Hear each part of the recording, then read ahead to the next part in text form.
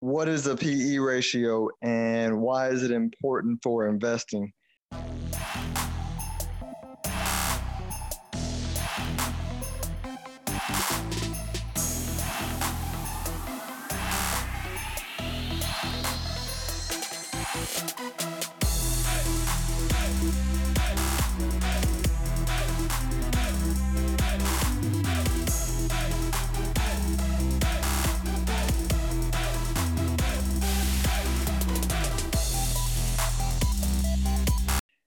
Now this is some more advanced stuff. For the ones who don't want anything advanced, you can just skip this episode. But let's get into it. So a PE ratio is the price to earnings ratio, or basically what investors are currently willing to pay for a share of earnings, right? And what are earnings? Earnings are basically like after you factor in all the expenses of running the company. So right, you got revenue, you got the expenses, you got taxes, and you got the money that's left. That's earnings. Earnings can be paid out as dividends. They can be reinvested back into the company. They can pay down some debt. You can do buybacks or buy back shares from others. Right, a lot of things you can do with it. But the earnings are what's left. And so, for example, if you have a company worth $100 a share, and they're paying $20 per share of earnings, right? Their PE ratio um, their PE ratio is going to be 100 divided by 20, right? Price to earnings, so 100 divided by 20, that is 5, right? PE of 5, right? If it's $10, earnings per share, and it's $100, that's a PE ratio of 10, right? And so that the higher the PE ratio, um, the more optimistic investors are about the stock. The lower, the less optimistic, right? So, for example, if you were to stop right now, pull up Google, look up Netflix PE ratio, you would see it's some astronomical number. I forget what it is, but it's over 100, right? Versus compare that to Disney, and then you'll see that it's lower, right? Significantly. And so PE ratio lets you know, hey, these are, if investors are willing to pay more per earnings, earnings per share, they're more optimistic um, about the future, right? More optimistic meaning that they think the company will grow faster, um, and because it'll grow faster, even though they pay more for the earnings for that company, it'll make up for it by them, potentially making more money. And the same is true with the lower. When it's lower, they're thinking, oh, the company's going to slow down in growth. They're going to have some trouble, and so there's more risk, and so I'm not willing to pay as much.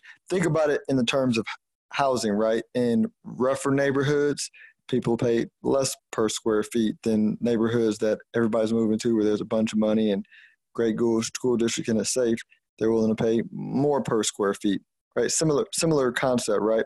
And so where you're able to um, make some money over and above the average, just buying a mutual fund that tracks the average stock price, or be buying an index like the S&P 500 or the ACWI that just gets you the market average, right? If you could um, buy stocks that are relatively cheap that end up um, getting revalued later and growing better than expectations, that's where you end up increasing your return over time. That's where you hear value investing, like the Warren Buffett, John Templeton, Seth Klarman, Joe Greenblatt, all the private equity people who invest in real estate. Like a lot of good investors are saying, hey, for the most part, the market is efficient or are pricing things appropriately. But if you're long term and you understand cycles and that things go in favor and out of favor, in favor and out of favor, and you pay attention to PE ratios, and then you understand what impacts them, right? Because what impacts the PE ratio of a biotech company is different than what impacts the PE ratio of an energy company, right? So you have to understand the company and the industry and the market environment around it to make sure that um, you have an edge, right? And the edge, by the way, under, a lot of people think that you have to be smarter than everybody to get an edge in investing. No, the edge comes from the fact that most people are short term. Most people are trying to only make money in the market today or tomorrow, in a day or week, a month or a year. Right? If you say, you know what, I have a 5 to 7 year time frame. So if I invest money, I'm investing with a 5 to 7 year time frame. They get you a big advantage because then all you got to do is just make sure you understand the industry, and the math is being over or under exaggerated, and you can do pretty well. Let me give you a specific example. Then this is just a famous one, right? Facebook. And by the way, full disclosure, this is a company that I own for myself and my clients. I'm not recommending as a company that you buy. I'm just using it as an example. But Facebook was getting bashed all of 2018, like just bashed, but I'm in it. Like I'm young guy, millennial on social media platforms. I own a business. I advertise, right? And Facebook's best value is the fact that it's the best advertising platform right now on the planet. And they're still attracting people who are building social media agencies on their platform. There isn't nearly enough spending on it yet for the new age that we live in. There's still a lot of folks on there. And so I understand that aspect of the industry, where it's positioned. And then I looked at the math, looked at the numbers, and I was like, well, man, it's selling cheap relative to even a conservative growth rate, right? If you look at a conservative growth rate of what Facebook could grow at over the next 10 years, right, it's selling cheap relative to that. And so, I gobbled it up, right? And that's an example of understanding the context of the company, the industry, the environment, and buying when you feel the PE ratio is cheap. Now, by the way, I can go be completely wrong, which is why you don't ever want to put all your eggs in one basket, right? You want to be diversified, and you want to if you're making those individual bets on companies, or even you can make industry bets using ETFs, exchange traded funds, but you want to make multiple ones so that net, if some of them are wrong, the ones that are right pay for the ones that are wrong, because nobody's perfect, nobody knows everything, and even the great Warren Buffett makes mistakes. And another thing, if you aren't willing to do the level of detail of looking at the income statement, the balance sheet, the cash flow statement, reading up on the industry, understanding the industry, then just stay diversified, right? Because the market, as a whole has delivered, over the last 50 plus years, something like a 10% a year return on stocks, which is a phenomenal return. You can compound and put money in that over a long period of time and get wealthy over time. So you don't have to get into all this, but if you do, you got to put in the work. Don't half-ass it. Like, get in there and do the research if you're going to do it. And by the way, you don't have to be an expert at multiple industries. I stay away from biotech. I stay away from making individual bets on healthcare. I do own them, but I own them in a diversified basket of stocks through ETFs, exchange traded funds. But individual stocks that I buy, I stay away from those for the most part because I don't understand those industries. There's no way for me to handicap what the PE ratio is now versus where it should be. I stay in a narrow niche of companies, and they're companies that I'm interested in, that I like to read about, because the math is the easiest part.